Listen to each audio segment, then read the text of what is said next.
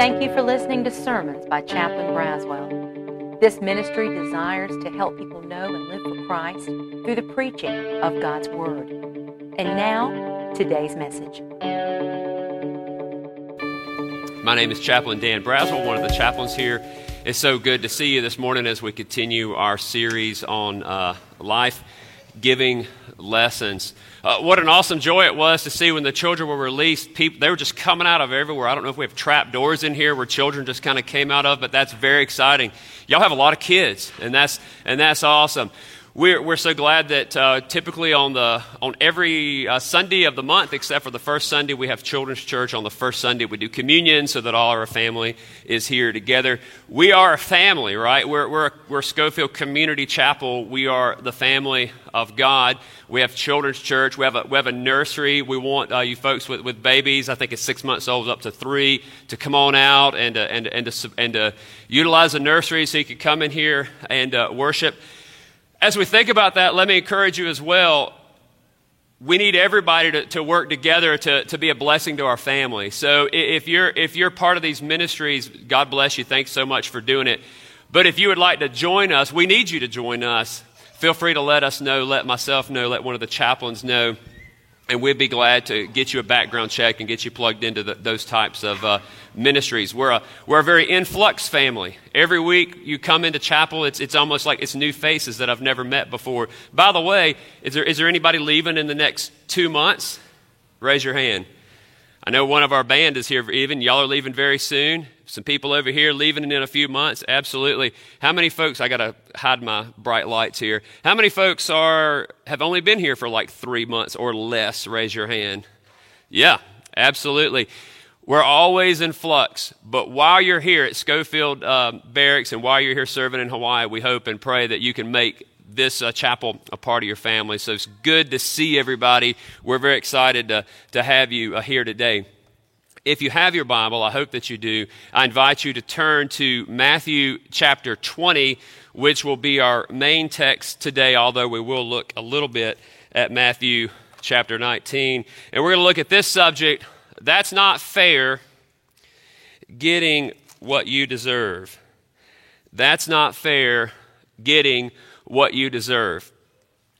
This is part of our sermon series called The Life-Giving Lessons as we go through the parables of Jesus. I hope and pray, and I believe with all of my heart, that if we'll hear God's word as we go through these series, that we will have life-giving lessons that are given to us. We live in a world that's very much about what's fair for me, what's fair for you, getting what I deserve. One of my chaplain buddies gave me a picture. Henderson, you can go ahead and put that picture up. There's a picture of this little, I don't know, like a Valentine's gift or something, stress relief. And on the front it says, you deserve this. So in my sermon preparation, I went down this rabbit hole of like where this concept pops up. It pops up a lot in advertising and culture all over the place. This idea of I want my rights. I want what's fair for me. I deserve this. I deserve that. I did the liberty of doing a little research. Let me share with you some of the ways this pops up in our culture. Burger King's a famous one. It says what? Have it what? Have it your way. After all, you deserve a cheap hamburger from a fast food place. Who doesn't, right? You deserve to be rich. Dr. Pepper's very slogan is the one you deserve. I suppose, after all, everybody deserves a carbonated, rich, sugary substance that on the side it literally says this content may explode. But you deserve that. You deserve what Dr. Pepper has to offer. I don't know how else to say it, but I found a laxative commercial that literally the whole catch was, you deserve to have a good poop. You deserve that. It's just your right. There was a hair commercial, Nair hair removal. You deserve to have all the hair you're supposed to have in the places you want to have it, but you also deserve not to have to deal with the places on your body that you don't want to have hair. You deserve that. I found a commercial for people who are bald, like men who intentionally just shave everything bald. Give your beautiful bald head the respect it deserves. I did not make that up. I found that on the internet, so it must be true. If you've ever seen the movie How to Lose a Guy in 10 What is it? In 10 days. Thank you. How to Lose a Guy in 10 Days. Do you remember the scene where they were talking about this advertisement? And what was the phrase? Frost yourself. Anybody know what I'm talking about? I'd never seen the movie, but thanks to Google, I looked up a little 30-second clip, and I also took down verbatim what they said in that clip. Here's what they say. It's just going back and forth in this conversation. Ladies, frost yourself. We could introduce it at the party. It should be the theme. The other guy says, yes. Everything frosted. Remember, all of it. Martini glasses, chandeliers, jewels everywhere. The women, the whole party, a sparkling diamond. All of it frosted. And then the guy goes to the window. What's he yell out out the window? He says, women of New York, frost yourself. Why? Because we deserve all these things. I'm going to challenge that. More importantly, God's word's going to challenge that. And I want you to think about this with me. When we get down to it, I don't think any of us really want what we, quote, deserve from God. I'm going to submit to you that none of us really want what we, quote, deserve from God, even in a world where there's a high emphasis on me getting what I deserve because I've earned all this. Andrew already read for us in Matthew chapter 19. I want you to go back there, and I want to talk through this before we get to our actual parable in Matthew chapter 20. In this story, it is the story of the rich man, the rich young ruler who comes to Jesus. Jesus tells him to sell everything he has, give up his possessions, and come follow Jesus. And the Bible says in verse number 22, Matthew 19, the young man heard that, and he went away sorrowful. He was sad because he had great wealth. And then Jesus makes his famous statement, it is easier for the camel to go through the eye of a needle than for a rich man to enter the kingdom of God. The disciples heard this, and what did they say? They said to Jesus, well, who can be saved? Jesus looked at them and said, with man it's impossible, but with God all things are possible. Here's what I want you to see. This next statement from Peter and the conversation that Peter has with Jesus and the disciples, this is what causes Jesus to go into this parable. Look at what Peter says in verse number 27. He says, see, we have left everything and followed you. What then will we have? Do you catch Peter's logic? It's very hard for a rich man to get to the eye of a needle because he's selfish, he's rich, he don't want to give away his riches. But then Jesus says, with God all things are possible. Peter follows that and says, okay then, well, we're the ones who's been with you. What do we have? Because after all, maybe we deserve a whole lot more. Did you catch that? That's what Peter said. What are we going to get? We're the ones who's been following you. Sort of like the older brother we looked at a few weeks ago. Dad, I've been with you all this time. Why are you giving the younger brother all these things? Well, that's Peter's mentality here. And then Jesus says to him, when the Son of Man will sit on his throne, you who have followed me will also sit on the thrones, judging the 12 tribes of Israel. And everyone who's left houses, brothers, sister, father, or mother, or children, or lands for my name's sake will receive 100-fold and will inherit eternal life. And Jesus makes the statement, for many who are first will be last, and many who are last will be first. And that is what leads to the story we're going to look at today, the parable of the workers or the laborers that are in the vineyard. And we're going to read Matthew chapter 20, and we're going to go all the way down through verse 16.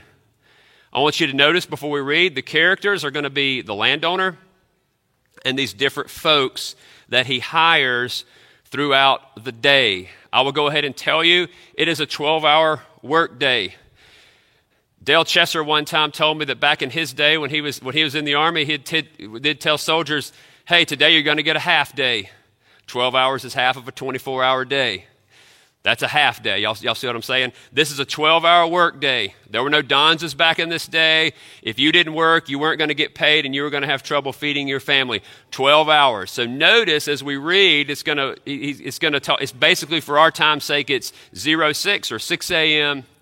to 6 p.m. or 1800 for that 12-hour work day. And throughout the day, different folks are going to get hired. So follow that as I read it to you, and you can look along in your Bibles in Matthew chapter 20. Here's the story Jesus tells.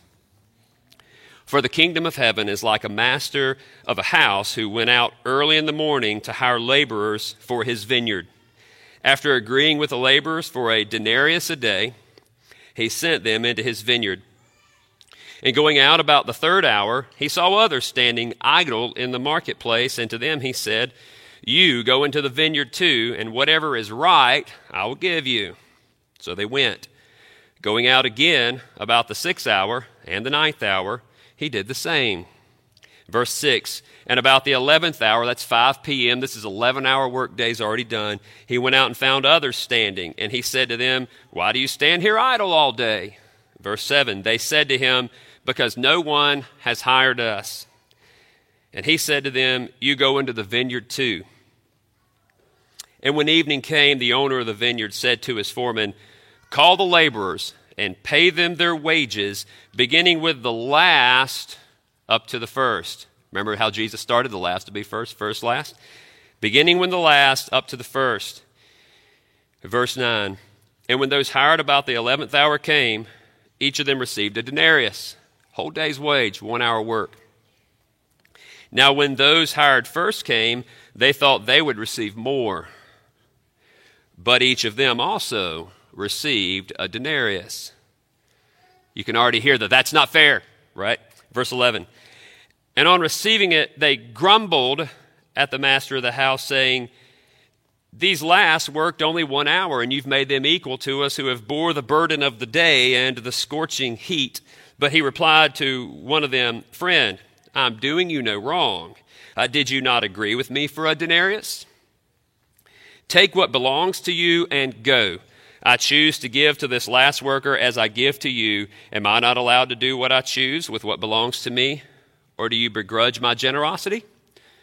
So the last will be first, and the first will be last. The last will be first, and the first will be last. Let's talk through the passage for just a moment to make sure we understand what's going on. Some of your translations may even give you like the modern equivalents of the time. But it says in verse 1, early in the morning would have been about 6 a.m. That's typically how a work day would work. In verse 3, it says the third hour. That would have been about 9 a.m. The 6th hour and the 9th hour. In verse 5, that would have been about noon, about 12 o'clock, and then about 3 p.m. We've already said the 11th hour was about 5 p.m. That's the story. Jesus' point is not really about here's lessons on how to pay people. That's not really the point. Remember, the context is Jesus talking to the disciples about the last being first and the first being last, and Peter's statement about, what are we going to receive? And he starts his parable like he does many of them. The kingdom of heaven is like. So with that said, let's look at some lessons that I think we'll learn from this parable. Point number 1 is this. We see this in this parable. We see this all through the Bible. Point number 1, God always does what is right. God always does what is right. In the parable, one of the points that the landowner makes is, did I do you wrong?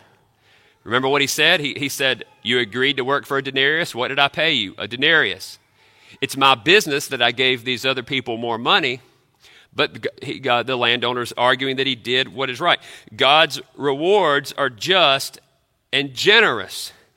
Friends, be aware, I warn us against some sort of mentality of spiritual quid pro quo. I warn against this idea of some sort of spiritual quid pro quo. This passage reminds us, the landowner reminds them that he's treated them justly. He's given them exactly what he agreed to give them. The landowner also points out in verse 15 that he has the right to do with his own money whatever he chooses. Not only has he done no wrong in paying the earliest workers what they agreed to, but he's also done no wrong in paying the latest workers more than they earned. He's allowed to be as generous as he wants with his own money. Abraham in the Old Testament said this about God, will not the judge of all the earth do right? God keeps his promises. God is good. God always does what is just and right. You don't have to turn there, but Ephesians chapter 3, verse 20 talks about God giving us far more abundantly beyond all that we ask or think. as Jesus was talking to Peter and the disciples after the rich young ruler, as Jesus is sharing this parable, the first point I want you and I to understand, when we think about life-giving lessons in the kingdoms, rest assured, God is always doing what is just and what is right. And I'm going to submit to us again, you do not want God to give you what is, quote, fair or what you deserve. We'll talk about that in just a moment. But point number one, God always does what is just and what is right. Point number two, God is not unfair to you when he's generous to someone else. God is not unfair to you when he's generous to someone else. If you go back and look at Matthew 19, I want you to look at one passage again. Look at verse 29 in Matthew chapter 19. He says, everyone who's left houses or brothers, sister, father, mother, children, or lands for my name's sake will receive 100-fold and will inherit eternal life.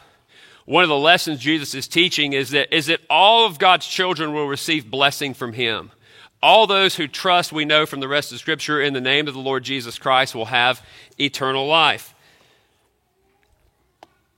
Think about the story. Guy works for an hour, he gets a denarius. The guy who came in at 5 p.m., he worked an hour.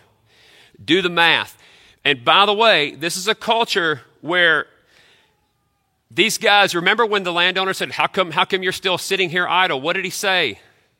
He didn't say, because I'm at home, I got a COVID check. I don't have to work for the next whatever years. He didn't say that. He didn't say, oh, I'm in my parents' basement. My mom's still buying all my stuff. He didn't say that. He didn't say, I'm just hoping the government's going to take care of me. There was none of that in the first century. The worker literally said, nobody's hired me. It's what Paul said in one of his epistles, if you don't work, you don't eat. These guys were waiting. It's like, have you ever gone to Home Depot and seen guys waiting, hoping somebody's got a construction project? That's kind of the image that you have here. Somebody standing there waiting for someone to hire them for the day. That's what's going on here. So imagine, put yourself in the shoes of these guys. He starts with the guy who worked the least, the 1 hour guy, and he pays him a denarius.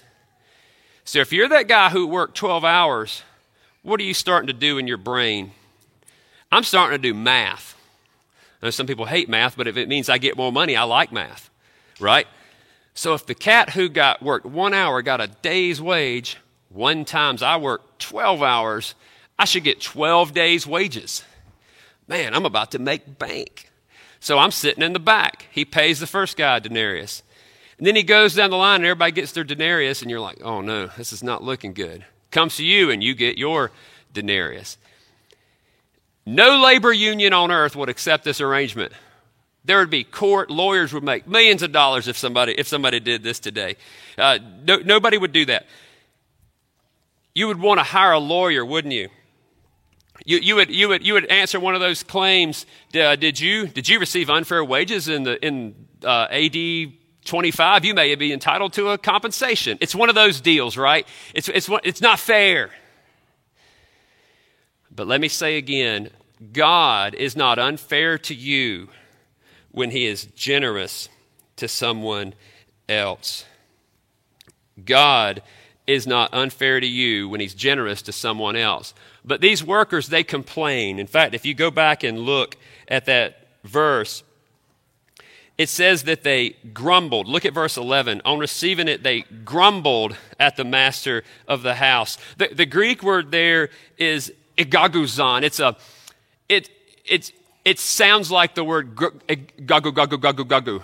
It's onomatopoeia, if you know what that is. You ever read the comics and it's like if you make a punch, it's like pow. Pow is a word that's sort of made up to sound like a noise. These guys are gagu. Does that make sense? They're grumbling. I know nobody in here has ever you know. We get more donzas than anybody in the United States Army. I don't know if you know that. Because we get all the federal ones, and then the great state of Hawaii has all these holidays. We get those too. And we get all these 4 days. But make me work a little bit longer than I'm supposed to, and you know what I'm going to do? I'm going to start complaining. Make me carry a little bit more. Let something not go right. We start grumbling. We start complaining. Here's what I want you to understand. God is not unfair to you when he's generous to someone else. And let's go back to this concept of deserve. It's very simple. It's all through the Bible. What do you really deserve from God? What do I really, quote, deserve from God? I see somebody like raising their hand. The wages of sin is what the Bible says. Death. Are you a sinner? I'm a sinner. I'll admit that. I hope you can admit that because the Bible's already told us it doesn't really matter if I admit it or not. It is so. All have sinned and come short of the glory of God, the Bible says in Romans 3:23 and Romans 6:23. The wages of sin is death. If I got what I deserve, I would die and be punished for my own sin in hell forever. I don't know about you, but in this world where everybody talks about what they deserve, whatever the case may be, I don't want what I really deserve from God. What I really want is his awesome, amazing grace. How about you? I need it. That's the point. You don't have to turn there, but you can jot this down. Psalm 103, verse 10. Psalm 103, verse 10 says, God does not treat us as our sins deserve or repay us according to our iniquities. I'm so glad that God does not treat me the way my sin deserves or treat me according to my iniquities because of his great love for us. The Bible says, while we were yet sinners, Jesus Christ died for us. One of the obstacles that people have with coming to Christ is we have to admit that we deserve to be punished, but that God loves us anyway, and we have to trust him for our salvation. But we're having to admit something about ourselves that we just don't want to because we get caught up, and people get caught up in this idea is, oh no, I'm owed this, I deserve this, I deserve that. No, folks, we don't deserve those things, but God loves us anyway, and God always does what is right, and God is good to all of his children, as Jesus has already said to Peter, and God is always good to us, because the Bible says if we confess our sins, he is faithful and just to do what? To forgive us our sins and to cleanse us from all unrighteousness. He says in that last verse, it's literally in verse 15, or do you begrudge my generosity? Some of you have translations that translate that more literally. It literally says, is your eye evil because I am good? It's the concept, you've heard the concept of the evil eye. There's a passage in Leviticus that talks about don't let there be a wicked thought in your heart, saying the seventh year of release is at hand. In other words, every seventh year they were supposed to let people come and take their food and take the crops in the land, and your eye be evil against your poor brother. In other words, God's saying, don't begrudge the fact that I'm asking you to give these things away, because God is not unfair to you when he's good to someone else. The landowner is saying, is your eye evil against me? The idea of envy, the idea of begrudging, because I am good. Which one's in heaven? The thief on the cross, who literally was hanging there for crimes that he committed and dying on a cross beside Jesus and had no time after he died to do any good works, or the faithful apostles who, for the most part, were martyred for their faith. Which one of those folks are in heaven? I know, yes. Amen. All of them. All of them.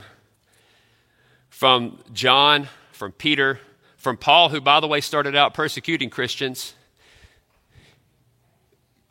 He's one of God's children.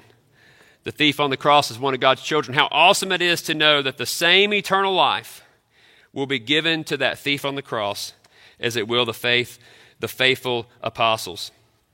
It'll be given to the one who lived an entire life of wickedness, but then who trusted Christ as their Savior. It's the same eternal life for that person as it is for the person who is a missionary who spent 50 years of their life in a jungle in deprivation and in difficult work for the Lord. The person who receives Christ on a deathbed after a life of wickedness will receive the same eternity as the one who all his life served Christ and died a martyr. What an awesome, awesome thought. God is not unfair to you because he's good to someone else. We're all in the same boat. We all desperately need God's grace, and we all desperately need God's mercy. We cannot experience the fullness of God's love and grace in our life as long as we're comparing ourselves to others, or being envious of others, or being angry if God is good to other people. Just like our older brother, remember in Luke, the prodigal son, what was the younger brother's problem? He was mad because the father welcomed the sinful younger brother back. What was the Pharisees doing in that passage? Jesus was hanging out with tax collectors and sinners, and what? The Pharisees were mad about it. Don't fall into the trap of being envious if you see God doing good things for other people. God is not unfair to you just because he's blessing someone else. If you're a child of God, God has already blessed us with this great blessing. And I hope and pray that causes us to be faithful workers. Point number 3 is this. God is gracious to the people in his kingdom, and all those in the kingdom will experience God's grace. God is gracious to all the people in his kingdom. Now, who are those people? We know from all of Scripture, these are the people who have trusted Jesus Christ as their Savior. This story is a picture of God's sovereign, that is his rule over all, his sovereign saving grace. In this story, the landowner represents God. In this story, these laborers represent different people who come into the kingdom. And in the story, they come in at different times. This is God's reputation. This is who God is. At his core, he is good and he is gracious. I want you to turn to this passage in Exodus chapter 34. I want you to turn there. I want to look at it together. Look at Exodus chapter 34, starting in verse 6, I believe it is, in Exodus 34. It says that God passed in front of Moses, proclaiming. The statement God uses here comes up throughout the Old Testament. Listen to what he says. This is what God says about himself.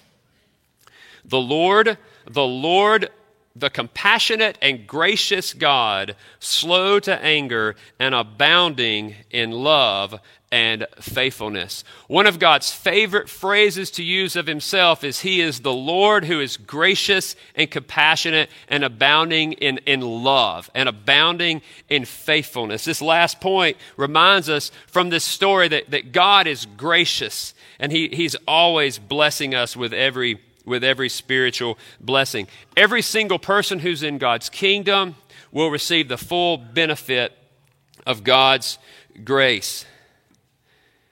Nobody will be treated unfairly. People who come in late, people who come in under dire circumstances, people who maybe they hear the gospel and it's like, hey, why have you been sitting here all this time? I don't know. Once they're in, God's going to be good to them too. He's going to offer that grace to anyone who calls on the name of the Lord can be saved. We learn from this landowner that all true disciples are equal in God's eyes. Remember what Peter said in Matthew chapter 19. We've left everything to follow you. Where's all the good stuff we're going to get? Well, the answer is God's going to be good to you. God's going to be gracious to you. Don't worry. Just keep being faithful. He's continuing to call workers. He's going to give the same abundant grace to everyone who follows Christ. Where are you at in this concept of being a faithful worker for the Lord? Have you answered the call? Have you said, yes, I want to trust Christ as my Savior? If you have not, I encourage you to realize your need for Christ, and we beg you to trust Christ as your Savior. If you're here and you're a Christian, I encourage you to just simply each and every day thank God for His grace and thank God for His mercy and simply be a faithful worker. Simply be a faithful worker because God is so good to us. I invite you to pray with me as our band comes. We're going to sing about the goodness of God as we close out today. Are you a faithful worker? Are you serving the Lord? Do you know how good God is to you? I hope that you do. What do you deserve? What do I deserve? I don't know about you, but I want God's grace in my life because that's what I need. I invite you to stand, and I invite you to pray with me.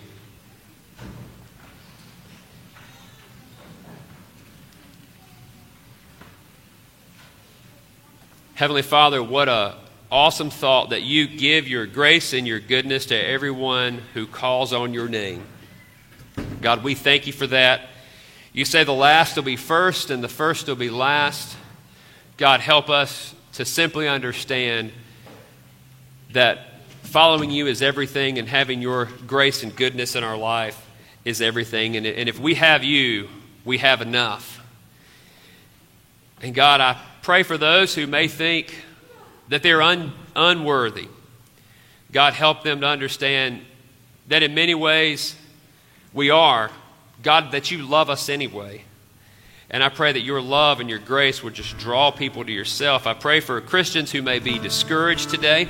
I pray that this parable, this life-giving lesson, would simply remind us, God, we're your child and that's enough. In a world where we're always trying to strive to please people, to compare ourselves to people, worried about this, that, and the other, God, I pray that the truth of knowing that we're your child, God, that you're going to take us all the way home when it's all said and done. I pray that would be the fuel that we need to simply be faithful and rest in your goodness. God, we pray for your people today, and it's in Jesus' name we pray. Amen.